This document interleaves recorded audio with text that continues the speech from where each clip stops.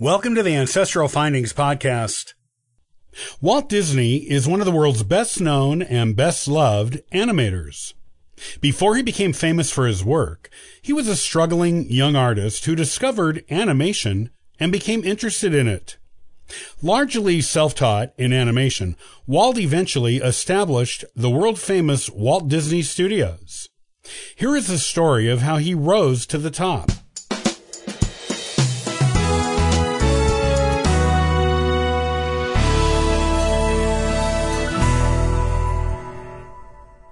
After his stint as an ambulance driver in France in World War I, Walt Disney returned to his former childhood town, his second childhood town after Marceline, Missouri, in Kansas City, Missouri. While there, he obtained a job as an apprentice artist for the Pestman Rubin Commercial Art Studio. At the studio, Walt drew commercial drawings for ads, catalogs, theater programs, and other things of that nature. He also became good friends with a fellow artist there named Ub Iwerks.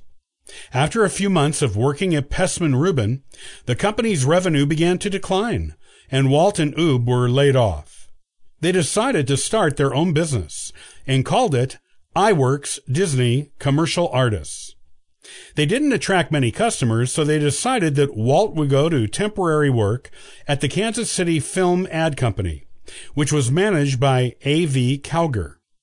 Ub was not able to manage his and Walt's business alone, and soon joined Walt at his new job. The Kansas City Film Ad Company made animated commercials using the cutout animation technique. It was at this job that Walt first became interested in animation. While Walt still preferred still cartoons, such as the ones found in the newspapers, he began learning animation, buying himself a camera, and borrowing a book on animation. With these two tools, Walt began experimenting with animation at home. His experiments led him to believe that the cell animation technique was more promising as a revenue-producing business than the cutout method. He tried to convince A.V. Cowger to try cell animation at the company, but A.V. was not interested. Wanting to try cell animation as a business venture, Walt opened another new business of his own, this time with a friend from the Kansas City Film Ad Company named Fred Harmon. The new business was called Newman's Laughograms. They called it this because their first and biggest client was the local Newman Theater. Walt and Fred produced short cartoons using the cell method for the theater and other local businesses. Because Walt studied Paul Terry's book of Aesop's Fables while learning cell animation, the first 6 cartoons Newman's Laughograms produced were modernized versions of classic fairy tales. The new company was successful enough that Walt and Fred established the Laughogram Studio the next year, in 1921. They hired more animators to work for them, including Hugh Harmon, Fred's brother, Rudolph Ising, and Walt's old friend and business partner, Ub Iwerks. The company did well, but not well enough to keep the fledgling company solvent. To try to bring in more revenue, Walt made a short film based on the book Alice's Adventures in Wonderland and called it Alice's Wonderland. The film was a 12.5-minute production produced on one reel film and combined live action with animation. It did well in distribution to theaters, but was completed too late to save Laughogram Studios from bankruptcy, which it entered in 1923. After Laughogram Studios went under, Walt moved to Hollywood, California in July of 1923. At the time, New York City was the entertainment capital of the country, but Walt was drawn to Los Angeles because his beloved older brother Roy was recovering from tuberculosis there. Walt arrived in Los Angeles with the goal of becoming a movie director, live-action films, not animation. Not long after arriving in Los Angeles, Walt heard from a film distributor in New York named Margaret J. Winkler.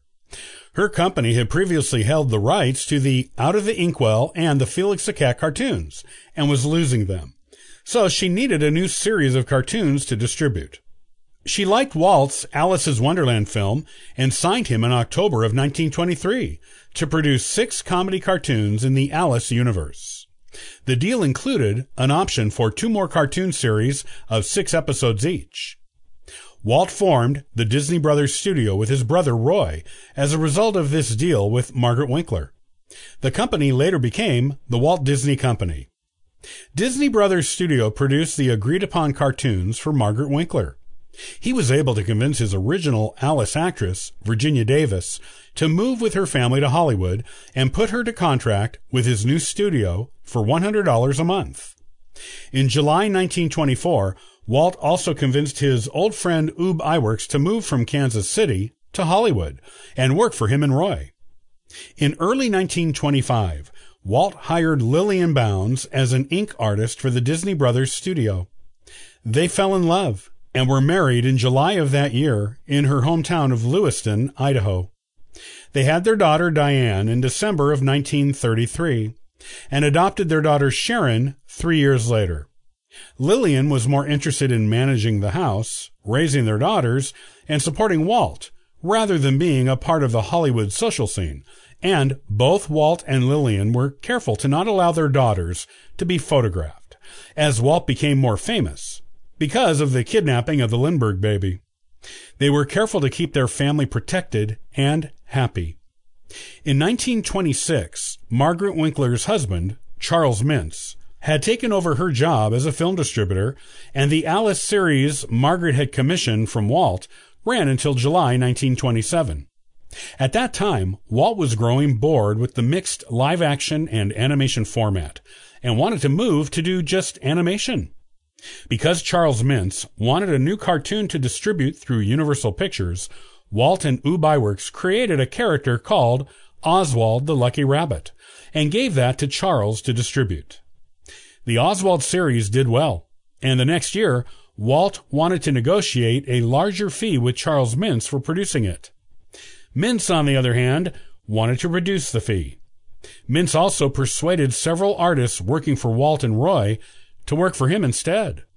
At the same time, Walt discovered that Universal owned the intellectual property rights to his and Ub's Oswald creation. Walt discovered that Universal owned the intellectual property rights to his and Ub's Oswald creation.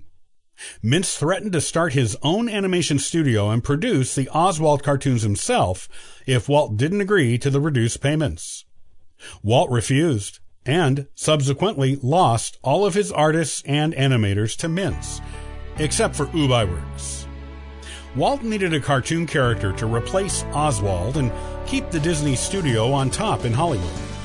To do that, Walt and Iwerks developed a cartoon character that is still known, beloved, and instantly recognized around the world today: Mickey Mouse.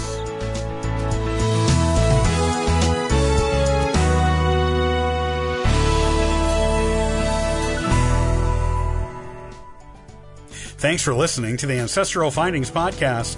Visit ancestralfindings.com and download a free ebook and sign up for the historical postcard giveaway. Hey, I hope you have a wonderful day. Happy searching.